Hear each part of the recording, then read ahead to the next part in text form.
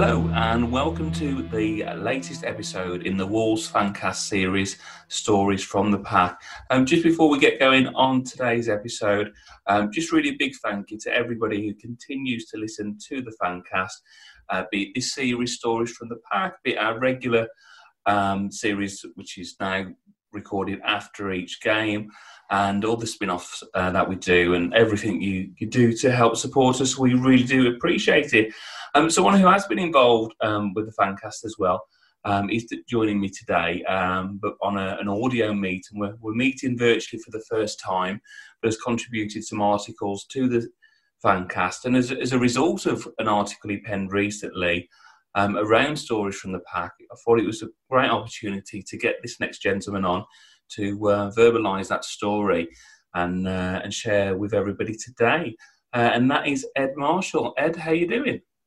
Yeah, not too bad, thank you. Good. So me and Ed were just having a very brief chat just before record. So Ed, it's been a mad year for us all in so many reasons. At time of recording, there's localised lockdowns and there doesn't seem any let up. How's lockdown been and sort of this year for yourself? I think, do you know what? I think for the most part, it's been really good. I live now in Worcester, so I've moved out of sort of the Black Country area where I grew up. But I work in Birmingham, so travelling up the M5 and down the M5 every day, it's nice not to do that. My commute's like 2 yards from the dining room to the kitchen now, or dining room to the living room, so it's a lot shorter. And me and the wife both work, so it's probably the most extended period of time that I've had with the wife and my little boy, my 5-year-old. But it also has been hard. My mum and dad still live in the Black Country, and at the minute they're in the local lockdown. So we haven't really seen them properly for ages, and yeah. So it's been good and bad. It's been good probably for us three, but then when you go outwards, it's been a bit harder. But yeah, quite lucky that I've got a job that I can do from home and all that kind of stuff. So I think I'm one of the lucky ones, really. Brilliant. But I think, everybody has their own, individual, I guess, story to tell, and one that we'll be telling in years to come. And I think we're respectful and we're cautious about how difficult it's been for people. But we also have to realise that there are opportunities, and someone like yourself, you mentioned, you've got a young family, similar to myself, then, you do get that time which you probably wouldn't have been afforded, without this situation as well. So, I mean, it's also knackering. Yeah. I've been way grumpier than probably ever, although the wife might say something different. But so it's been full on. But yeah, it has been good. But yeah, I think it's I did history at uni, and it's weird to be part of history right now. It really feels like this is something that our kids will talk about and our grandkids will ask about and all that kind of stuff. So I think it's weird to and obviously we're always in history because it's just time. But this is a really weird point where there's clearly something strange going on that we're now part of. No, absolutely. Well, we hope everybody listening is safe and well, and we hope in these difficult times as well. Really, this series started, at the start of lockdown, and one of the reasons for that was football was on pause, and it gave me an opportunity to really do something a little bit different. So with that, you mentioned your parents, Ed, and you briefed me, as I say, in the written piece. That, I guess, is where your story war started, didn't it? And was there a case that there could have been a different path you went down with your supporting life? So tell us a little bit about your Wolves story and how that started and how that came about with your family.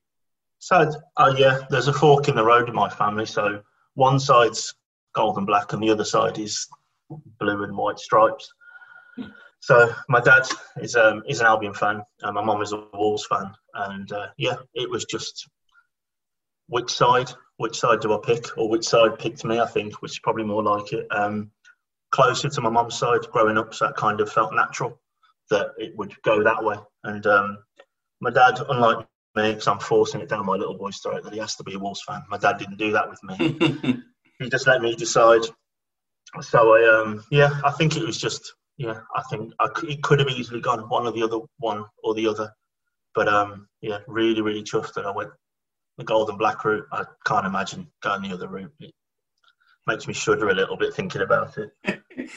But that's not uncommon though, is it? You know, as you say, originally from the Black Country, and I think for all the banter and everything that goes with it, you know, workplaces and so forth, that's not uncommon to have that, you know, in a family. I mean, my wife, for example, so her family's all from Halesowen, which is pretty big Albion territory, and her late dad, God bless his soul, was an Albion fan and so forth. And I think, although this is heavy walls, I think, you know, when I speak to people about what we talk about, everybody has an affection for their football club and their story. And it just so happens, as you say, that yours was Wolves. So we'll go on to a moment in terms of some of the games that stand out. But could you talk us through sort of your first memories of Molineux and perhaps where you sat and what was your first experience of the ground? Yeah, my first memory, I think it was mentioned on one of the other guys. I think we might have gone to the same game. So the Bristol City game,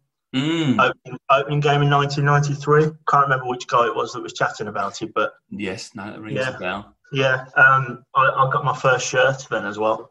And talking about school and banter, being ginger like I am, and having a bright orange or old gold shirt. There was some. You only support them because your hair colour's the same. Because 8-year-olds are really, really funny.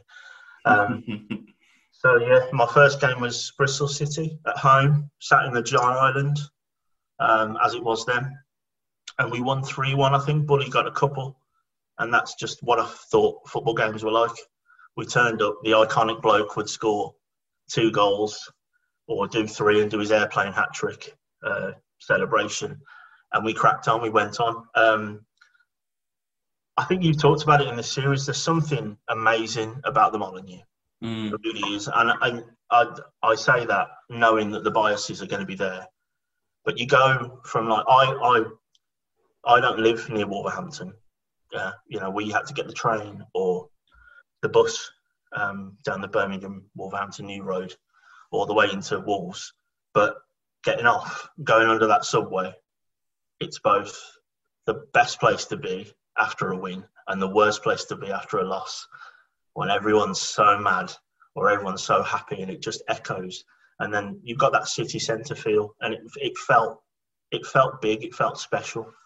It's not like an identikit ground, and it's just, I mean, it even looks strange, doesn't it? Nothing looks the same. Every stand's different, and it had me straight away. That first game at the Molineux. Anyway, it was just a mind-blown kind of moment of like, this is special. This is, I'm glad I picked this one.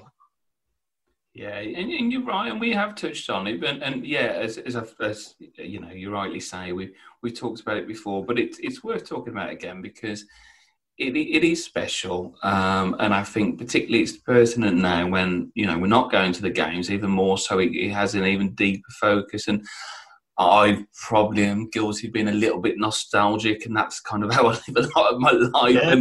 And sometimes I look back at certain things and I go, was it really that good? Or is the idea that it was that good more deeper? But I do actually think with the Wolves connection, I think it really is strong. I know when you put together your article, you talked about the fact that perhaps in recent years, your circumstances dictated that you weren't going, but that first buzz, and I was been the same. There's been financial and personal stuff that I've been away from the team, but even when I've passed it, it's just there. And I think there's a mate of mine who's kind of gets frustrated the fact that the ground looks a little bit odd, but I think that has its charm to it as well, because each stand has the sort of It does. So my in-laws, they live in Wolverhampton, so there's always a nice bonus of going to visit them, and we'll pass the ground because they live in Bushbury, so we have to go past it. So it's nice. You just look over, see the strange stands, see the stands that don't fit with the one next to it, but it means something to you because I've sat in all 4 of those stands, or stood in the South Bank, which is where I have my season ticket. And it just going past it, you have that rush that I think I did on that first game. It is special, and I think it's okay to be nostalgic because at the minute we can't even go to the ground even if we wanted to. So it's probably the best time now. It's the best time to put that gold tinted glasses on. No, absolutely, Ed. And I think we're hoping we can get back when we can. But I think what's unique for somebody of your era and mine, I guess, is very similar. And people listening is sort of the roller coaster. And I think your first introduction, so that it was Bristol City, and then we talked about the Albion, and they've played a bit of a part in your supporting life. And I think, unfortunately, we've more often than not been on the receiving end, and hopefully that'll change soon. But talk to me about your first experience going to watch the Wolves at the Albion and how that was. Yeah, so I went to, and I can't remember exactly, and I've never looked it up deliberately because I wanted this to be how I remember it. I was 4 or 5, and I'm in the Albion end standing, because obviously it was like 89 or 1990, I can't remember. And I'm standing there in between my mum and dad, I can't see a thing. And Bully pops up and either scores the winner or equaliser, but whatever happened, the Wolves end went mental. And everyone in the Albion end, even my mum, who's an avid Wolves fan, was pretending that she was not happy the fact that Bully's just done whatever he's done. And I remember being so angry at her because I didn't get why. I didn't understand the rivalry. I didn't understand why everyone was so angry. And so, yeah, my first memory of football is going to the Albion, in the Albion end, watching Wolves either win or draw, and Bully scores. And, yeah, even then, by that point, I'd clearly picked my team, even though I was, 4 or 5. So, yeah, I was in the Albion end for a Bully winner or a Bully equaliser right at the end. And I was, couldn't see a thing. And that my overriding memory is how angry I was at my mum. Because I suppose, like you say, at that age, it's kind of just a game, and you don't know the darker side, shall we say? I think I know you said you haven't looked it up, and I was just having a look while you were chatting there, Ed, and it's got potential to have been October '89, and Albion. It was definitely cold. Yeah. Which, if I remember, I've seen it on social media, and there is an iconic shot with Bully going to the Wolves end, which I guess would have been opposite to yourself, and say the crowd going absolutely crazy. And I don't know about you, I'm just thinking of it now. It's that this social distancing age. I'm just thinking, it's like no. All like I say, I remember moaning all the way through because my legs were hurting, so I was standing up. And I just, you are so close. And now when you think about it, and you have to be 2 meters away from someone in Tesco, it's probably mental to think about what it's actually like then. What were your, I guess, or who were your favourite players sort of in those early days, sort of the early 90s and so forth? You mentioned Bully, and by all means pick up Bully, but anyone else that sort of stood out? Well, I guess probably the early 90s, it probably would have just been Bully, being that age, kind of the number 9 scoring all the goals. It would have been, but sort of moving on, sort of the mid 90s when I started to go a bit more. Like Neil Emblem was a big one for me. Oh yeah, because he wasn't very good, but he played everywhere. He turned up every week, and that's the kind of player I like. I think it's a bit of a football hipster, and I think I was even at a younger age. Kind of like the bloke who played up front and right back and centre back and centre midfield. And, obviously he's a better footballer than I'll ever be, but, he wasn't great shakes. But, he was just, I think he embodied kind of Wolves for me, kind of like that combative player that I don't know where we got him from. I don't know where he went afterwards. I know now he's in America. But he kind of just was in that lovely, sweet spot of my memory of someone like Neil Emblem. And it's kind of Tomo as well, banging in the penalties. I always think how many more goals would Bully have scored if Tomo hadn't taken the penalties. It would have been closer to 400 probably. But so I think like good hard-working players for me has always been the one. And like Neil Emblem, Kevin Muscat. I mean, I think I was at that game when he elbowed that bloke and almost killed him. And but for some reason you think that's okay on the football pitch. If someone did it outside, you wouldn't bat an eye. You'd go mental and wonder what was going on. But Yeah, he got sent off for GBH on someone one week, and I remember being like, that's not a foul. I imagine him with VAR now, he probably wouldn't become a professional.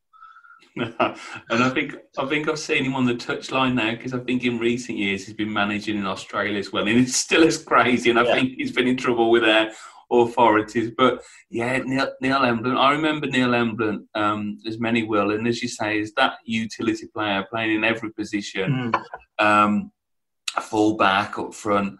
And I think we re-signed him. He went to Palace, and then I think we re-signed him again. I remember when he went, I think it might have been part of the Jamie Smith deal. Someone will correct us, and that's fine, because we're kind of reminiscing. And yeah, but as a player, was just a hell of a player. He was a cool hero, and I think we did a piece on him for that, because he was sort of that player who, I don't know, and again, it's been nostalgic with players more relatable then, but like you say, knowing that perhaps he, we haven't got the talent of a Keane, but Emblen just kind of seemed like a bit of a working class hero, I suppose. Blue collar, as they say in American sports, isn't it? The bloke who probably turned up in his sandwiches in a tin foil, that his wife had made him, and he just went and played football. So I think that's, players like him I've always had a real soft spot for. And I think, like you say, Wolves for our era, sort of the up and down we've had a lot more of them than we have Neveses and Martinez, haven't we? So I think it's easier to hang our hats on those types of players and go, what have we got now? But I think it's good to look back and know that we've had players like Emblen, Steve Sedgley, all these kind of journeymen that did a job when we needed them.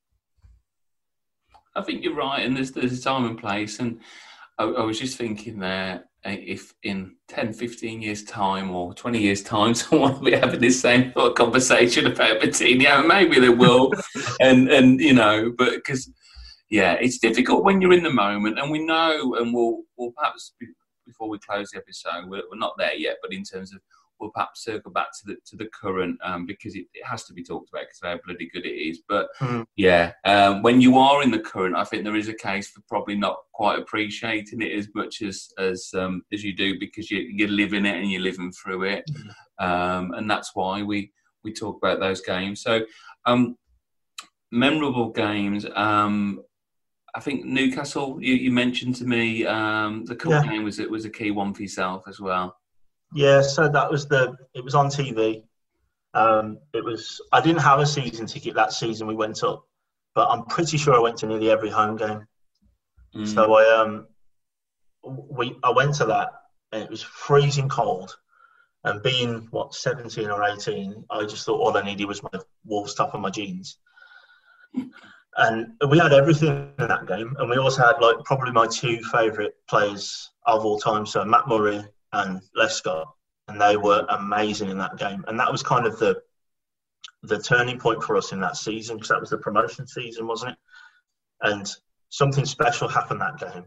There was Jolie Lescott blocked a shot off the line, then Matt Murray cleared it. Matt Murray set up two of the goals with long throws. We had Ince banging a goal.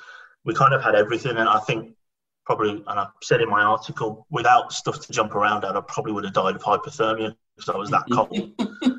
But that was a special one, and obviously it's on Sky. It's not like football now, obviously, when every game's on TV. So that felt special as well. The TV cameras were there. I'm in the South Bank. I'm shouting along, singing along, that kind of stuff, and it's it resonates. And that was kind of, we brought Irwin and Ince to do exactly what they were starting to do, which was get us to win games. And that game went off to a fly, and then Shearer got a penalty, and Dark just after half time, I think it was. And it was just a ridiculous game, and everything went well. And then also started my complete hatred of Bellamy at the end of it, because pointing at the Premier League badge for some really strange, bitter reason. It was very interesting. Why it really upset him that much, I don't know. That was the turning point for that whole season, and that leads to to the game at Cardiff and all that kind of stuff. So that was a special one for me, because it was just sort of it was around my birthday. It was just an amazing game, and it's in that sweet spot of my age. I'm 17, 18. I've got nothing else going on in my life, so Wolves was everything. And to be that good that season when I could go all the time, it was just, perfect almost. That's the thing, isn't it, really? And it's an interesting point you make, and it's something which has kind of been touched on in terms of, when you're kind of at your most invested at a football club and perhaps before responsibilities and kids and so forth come along, where your time is a little bit stretched and you're 17, 18 and you're thinking, and this is why, at the moment for people who are season ticket holders, I really feel for them, because they will get that time back. But yeah, you even if the football's not so good, you're still there and you're still spending that time. And I can kind of put Wolves in a little bit of box, and I love it. And I wouldn't be talking to you if I didn't, because I do. I absolutely love the club, and I'm sure that comes through as you do as well. But I can kind of put it in a bit of perspective. But there are points in our lives where football is everything, and it consumes us. And I think, like you say, as a 17, 18-year-old, if you're on the terraces or in those stands and you're kind of freezing your nuts off, it doesn't matter, does it? Because you're in that moment, you're caught up. Everything, especially that season. It was just before I went to university. Like, pretty much every bit of money I had went into the Wolves. I mean, I was even subscribed to, do you remember those text message services you got when it said Wolves had scored and it cost you like 25p or something? I do. So all of my credit was going on back then, because contracts were like something rich people had. I was at a game and it would say so-and-so scored. I'm like, I know I've just watched it, but I'm still getting this text message to tell me it. And it's costing me money to watch it twice. But yeah. So yeah, you're right. It was at that perfect time when you can just everything could go into it. And then we've got to talk about it. I know it's talked about a lot, but your Cardiff experiences, you briefly touched on that. Tell us about that. How was your sort of build up to the day, and what do you remember? Well, the build up to the day was I didn't get a ticket to start off with. I queued up, took the day off work. I used to work at Asda then, stacking the shelves in the butchery department. And it was the Saturday night. I used to work 2 till 10 on Saturdays, which meant that I could only go to midweek games or games that had been moved for TV. And I had a phone call, and mobiles, you weren't allowed on the shop floor then. And I had a phone call to our butchery department, and it was my mum saying, Jez Moxey's on the phone. Wow. I told her, get lost. No, he's not. And what I didn't know is she'd sent an email or a letter. Being my mum, she's so meticulous. She pointed out all the games that I'd been to and that she'd been to with me. And it was unfair that we didn't get a ticket. And he phoned up and said, how many do you need? We've got X amount. Wow. And I was, no, it's not him. And eventually I believed it was. And I think I just talked my credit card details over the phone. The credit card that I was given for emergencies, that was an emergency. Yes. So we bought 4 tickets there and then on that Saturday night at 4 o'clock, 5 o'clock in the afternoon. So say what you want about Jez Moxey. I love him still for that. So, yeah. That's incredible. Before you talk about the game and so forth, that is amazing.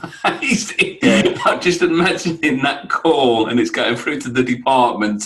Yeah. And it's kind of like, yeah, we've got a Jez Moxey on the line. It's like, yeah, whatever. I don't need this right now. No, I'm already disappointed I didn't get tickets and I lined up for them. So don't wind me up. And then when my mum kind of convinced me that it was true. But yeah, so it covered a lot of Jez's cracks, that did, for the rest of the time that he was with us, because I'll always still remember that he gave me my ticket to Cardiff. So. He was in credit massively then. Yes. For you, wasn't he? Yeah. It would have taken more than a pie and a pint for me to not like him. See, I don't know. Oh God, it's a whole different podcast on Moxey. I liked Moxey, in fairness, because I kind of felt as if, yes, his sort of persona was sort of a very slick guy, very sort of articulate, and he was less of a PR guy in one sense than obviously, one of the leading goal scorers of the club in John Richards, and then people like Laurie. And so I'm not saying, how can I put this? he had Fosun behind him at that time, and he could give tickets out in the Hogshead and so forth. And there were probably times in Jez's tenure where he'd love to do so many of those things. Yeah, no. It's a very functional period of our lives, wasn't it? As Wolves fans, you know, we had the Mick McCarthy years when he was dragging misfits from, you know, Michael Mackinder and everyone else, and buying Kitely and for next to no money, and Jarvis from Gillingham. So it was a very functional time, wasn't it? And I think it's very different now.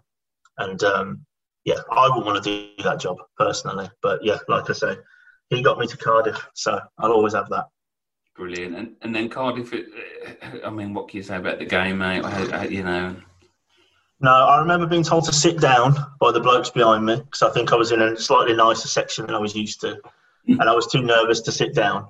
And then someone grabbed my shoulders and said, "Any chance, mate?" And I was like, "Oh, sorry, I'm just used to standing up." So I sat down, and then, we got that first goal. And one of my overriding memories is at half-time, the same bloke, and he was just like, "We'll mess it up. We'll mess it up, it's Wolves." And I was like, "But it's 3-0. And he's like, no, we'll still mess it up." And then when the penalty happened, I got the tap on the shoulder, "Told you." And I was like, but being a Matt Murray stan, an absolute fanboy of Matt Murray, I was like, "It'll be fine." Probably the only time I've ever given my opinion on a penalty, and I was like, Matt Murray, it's fine. Murray will find it. It's not an issue. And he did. And the rest of the game, it probably wasn't even a good game of football, I don't think. When I'm trying to think of good passages of football, I can't think of many, but I don't care. I just wanted us to win, and we got there, and it was, I remember the stadium at the end when it was moving. We got told to leave, and it was just, you've outstayed your welcome now. No one was willing to go. And we drove down as well, and we had some dodgy cars back then, and this car was crunching on every time we were braking. There was some noises coming out of the car, and we were like, I don't even know if we're going to get home, but we didn't care. I think we kind of just got there on willpower and just sheer joy, I think. Yeah, it was an unbelievable game, unbelievable moment. And yeah, it's also the same day as my wedding anniversary, which means that I've got 2 reasons to not forget it. So 9 years later, I got married on the same date, but that was already etched in my brain. So brilliant, a special day. At this moment, we're going to take a short break, and we'll have some more memories after this. Okay, so we talked there just prior to the break in terms of Cardiff and some memorable moments in a positive slant. Any particular era or time which you would say was a low point in your Wolves supporting career so far? 6 days. Probably the worst one was the 5-1. Yeah. 12th of February, it's my birthday. Oh, no. I was at my friend who's a teacher got a good deal. It was a Sunday. Got a good deal on getting married on that day. So I didn't have to go. Right. Which is probably the only saving grace. So I remember we sat down to the father of the bride giving a very long speech. Oh. At the time, it was around kick-off time. And it was about 3-1 by the time we'd finished. So my dad was texting me. Although he's an Albion fan, he really he's not really into the rivalry. Actually, it's Villa he dislikes. So I knew he wasn't winding me up, and then it went to 4-1, and then it went to 5-1. I turned my phone off, put it in the wife's handbag, and just went, "I'm not looking anymore. This is something else." And that was it. I think that whole period, because I was a season ticket holder for the Mick McCarthy years up until the year we went down. So that team was special for me. And he's probably not most people's favourite Wolves player, but I loved Carl Henry.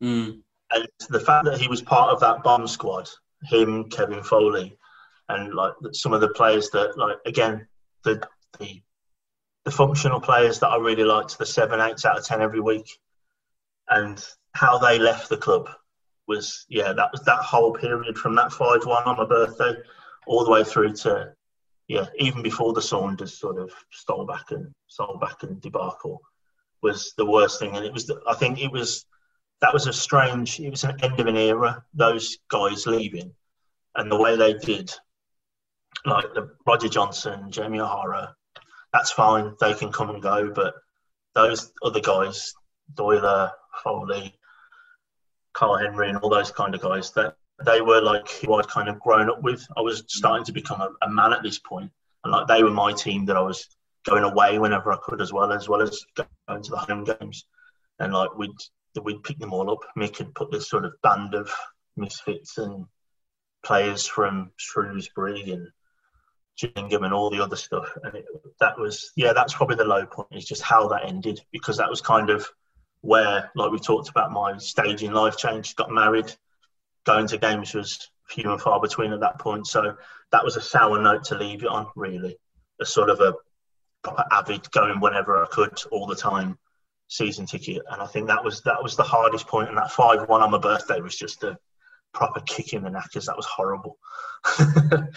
It was. I went. I was there with my dad, and I left before the end, like many did, because it was just tough to take. It was horrible to sit through it. And make a really interesting point there, Ed, about the McCarthy era and those players, because it kind of felt so strange that it wasn't that distant a memory sort of prior to that, where they were, winning at Barnsley and on the pitch and so forth. And, we were seeing the debuts of Keogh and Edwards.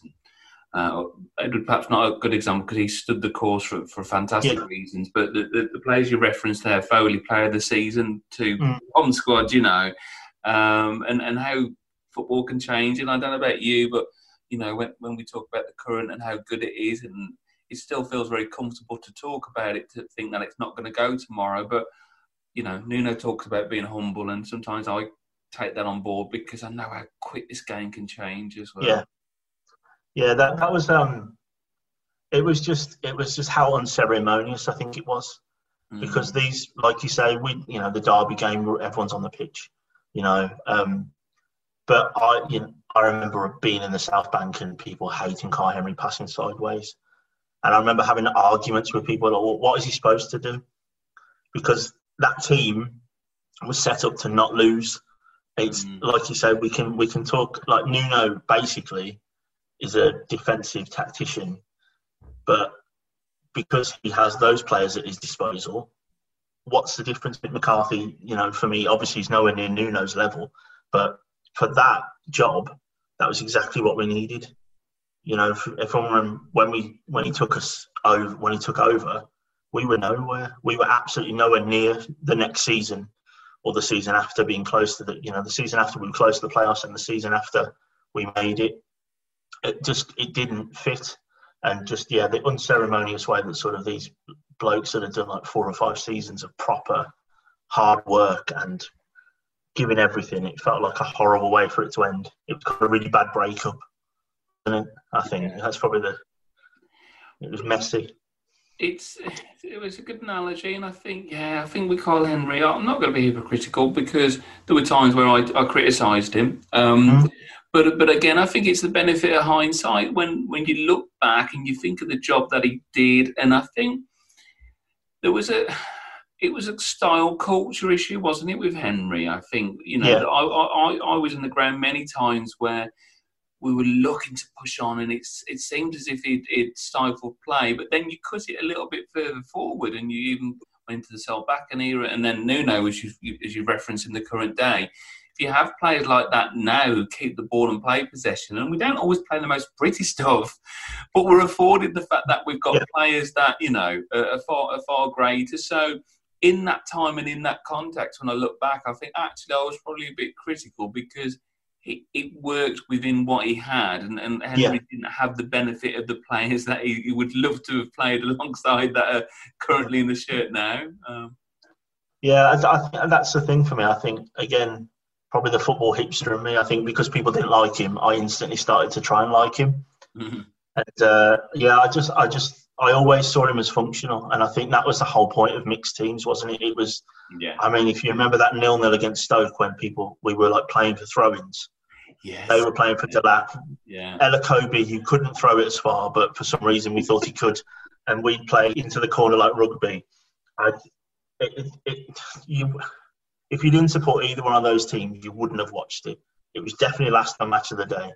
But like that's what we did. That's what we did in that era. And that first season, I think we were lulled into a false sense of security when we kind of finished 12th, 13th, whatever it was.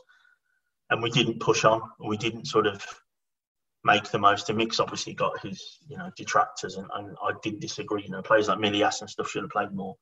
But yeah, for me, I think Carl Henry and sort of Kevin Foley and those guys, I think, like I said, the bad breakup kind of feel that has to it is probably one of the low points for me.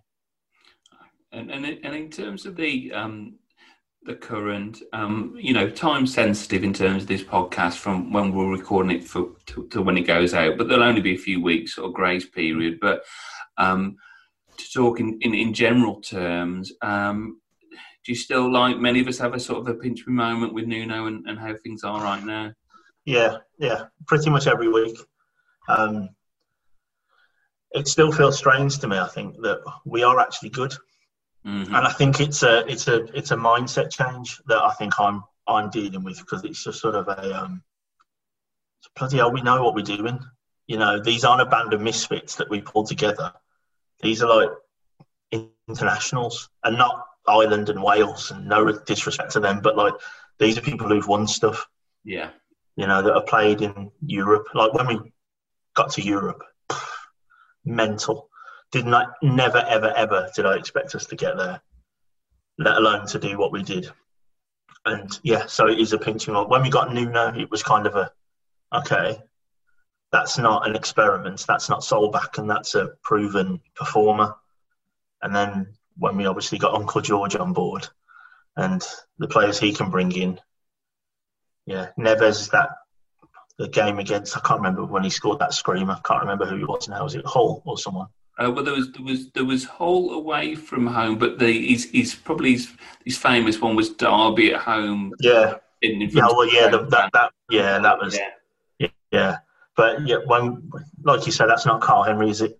That's a central midfielder that pushes play on, that moves things on, and yeah, it is definitely pretty much every week. It's a pinching moment of not going into a game thinking I'll be happy with a draw, but we should be winning this, And that, for me, after like 35 years of watching Wolves, is a massive mindset change that I think I'm still getting used to. And I think a lot of us are in that camp as well. And you've probably seen a lot of stuff online, and people talk about, we can't keep saying we're in League One not so long ago. And I get that, and I really do, because that has no bearing on the fact that you don't beat Sheffield United, because, you talk about the players that we've got.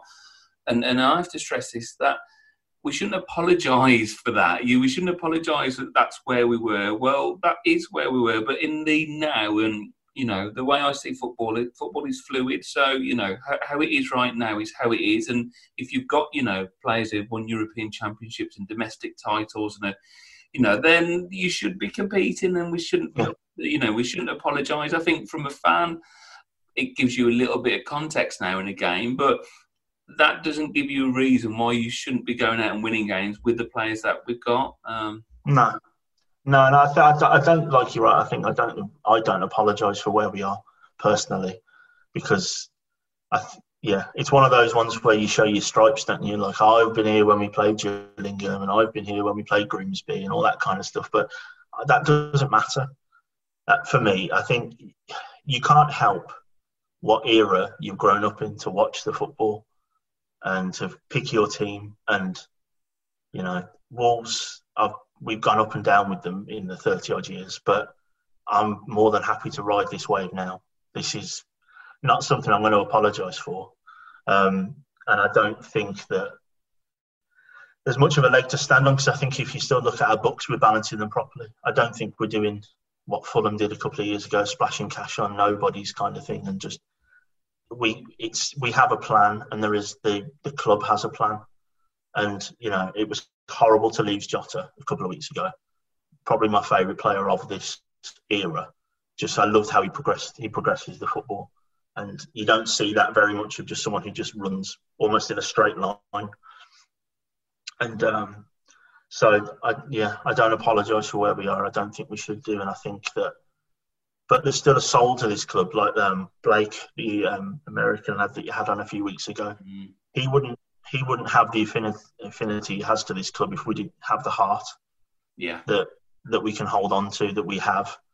You know, this isn't a carbon copy of an American franchise. This isn't us sort of throwing cash at stuff. There's a process to it, and there's a soul to our club that I think we should be proud of. And we look different. It's a different kit. Our stadium's different. The setup's completely different. You know, growing up, we had players that actually came through and did stuff. Murray, Lescott, Robbie Keane. You know, don't get me started on us selling him to Coventry for next to nothing. So we had we've always had in sort of my lifetime that kind of heart. We had Bully. You know, not many clubs can say they've got someone like that, especially in this era, in like the 80s, 90s, 2000s. His records are kind of like pre-war and post-war, like Jimmy Greaves type numbers, aren't they? But he did it in recent history. And I don't think that should detract from where we are now, because I think we can be equally proud of both. I honestly, I think that's wonderfully put, Ed, and I'm kind of getting goosebumps because it makes me emotional even talking about it. And you put it so well there, and I think if people are listening to this. We've had Blake on, he's an American guy from California, it's Ed reference, and he's one of many who has not bought into, is probably the wrong word, but has kind of found a respect for this club, and he knows the fabric of the club, and he's become the fabric as well. And I think part of that is the fact that we have got a unique story, and we have got an identity, as Ed was so wonderfully put in there, that people are drawn to this club, and be it if you're local or you're not, and be it whatever era you're in, if you're coming on board now or if you've been with this club for many years, there is something about this club, and that's why I love doing this, because I think we have got a unique story to tell, and I think that those fans that I'm a part of and we've had on have shown that, and I think this is a fantastic club, and we shouldn't be afraid to shout that. And I think what's great, and I don't think it probably isn't open at the moment, but what I would recommend people to do is to go to the Wolves Museum, for example. If you haven't been, when obviously it's open, because I suspect in these times it may not be, but I'm sure there'll be time to come where we can, and that is an amazing place you can spend your time, because you learn so much about this football club. So if you've only perhaps come on board with this club in the last few years, first of all, you're welcome. We'll welcome you and find out about this club, because, as Ed was saying there, each part and each era of this football club plays its own significant part. It makes a hell of a movie, doesn't it? It does. I think I can't imagine there's many clubs that have players that still have an affinity to it, even if they've not been here long. Like Chris Iwelumo, 2 seasons, and one of those he didn't play.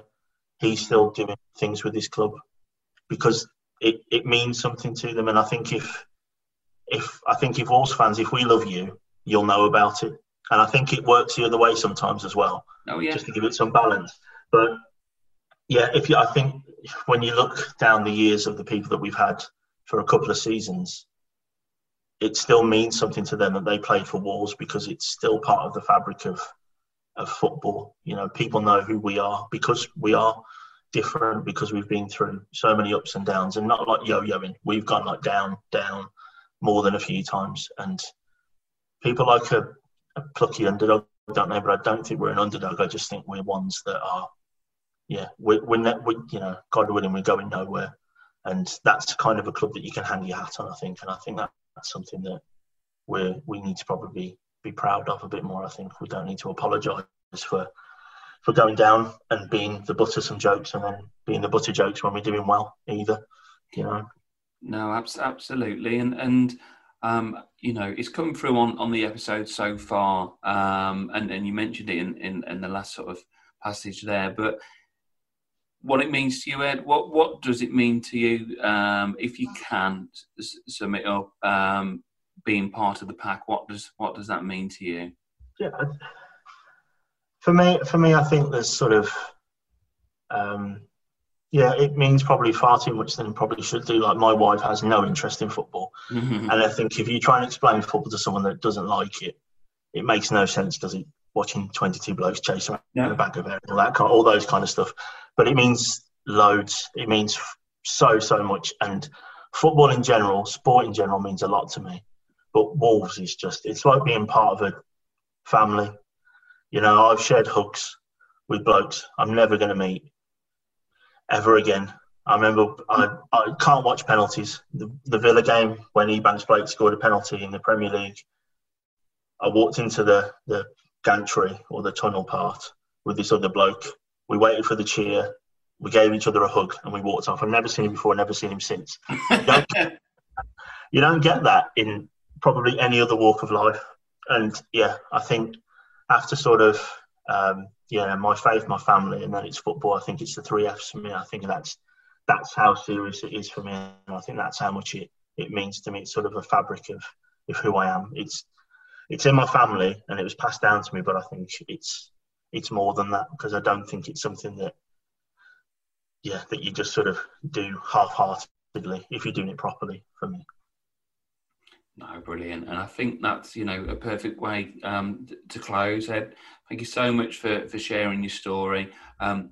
It's kindly contributed to the Fancast and hopefully continues to do so with some great articles, which will be on our website. We've got a lot of stuff going on with the Fancast at the moment. We've got this series, as I mentioned, sort of in the introduction. We have our regular podcast, which we're looking to do sort of post-match now to give you that instant reaction. We've recently launched a YouTube channel, of which you may be watching ourselves here. Apologies on the lighting. We can't afford one of those Instagram sort of, blogger things. And I'm working on my backdrop at the moment, which is very bland. You've got some flowers. There's some twigs. There's some twigs which apparently make the room look nicer. Yes. We've got lots of different content on lots of different platforms. From both of us, thank you for listening, and we'll see you soon.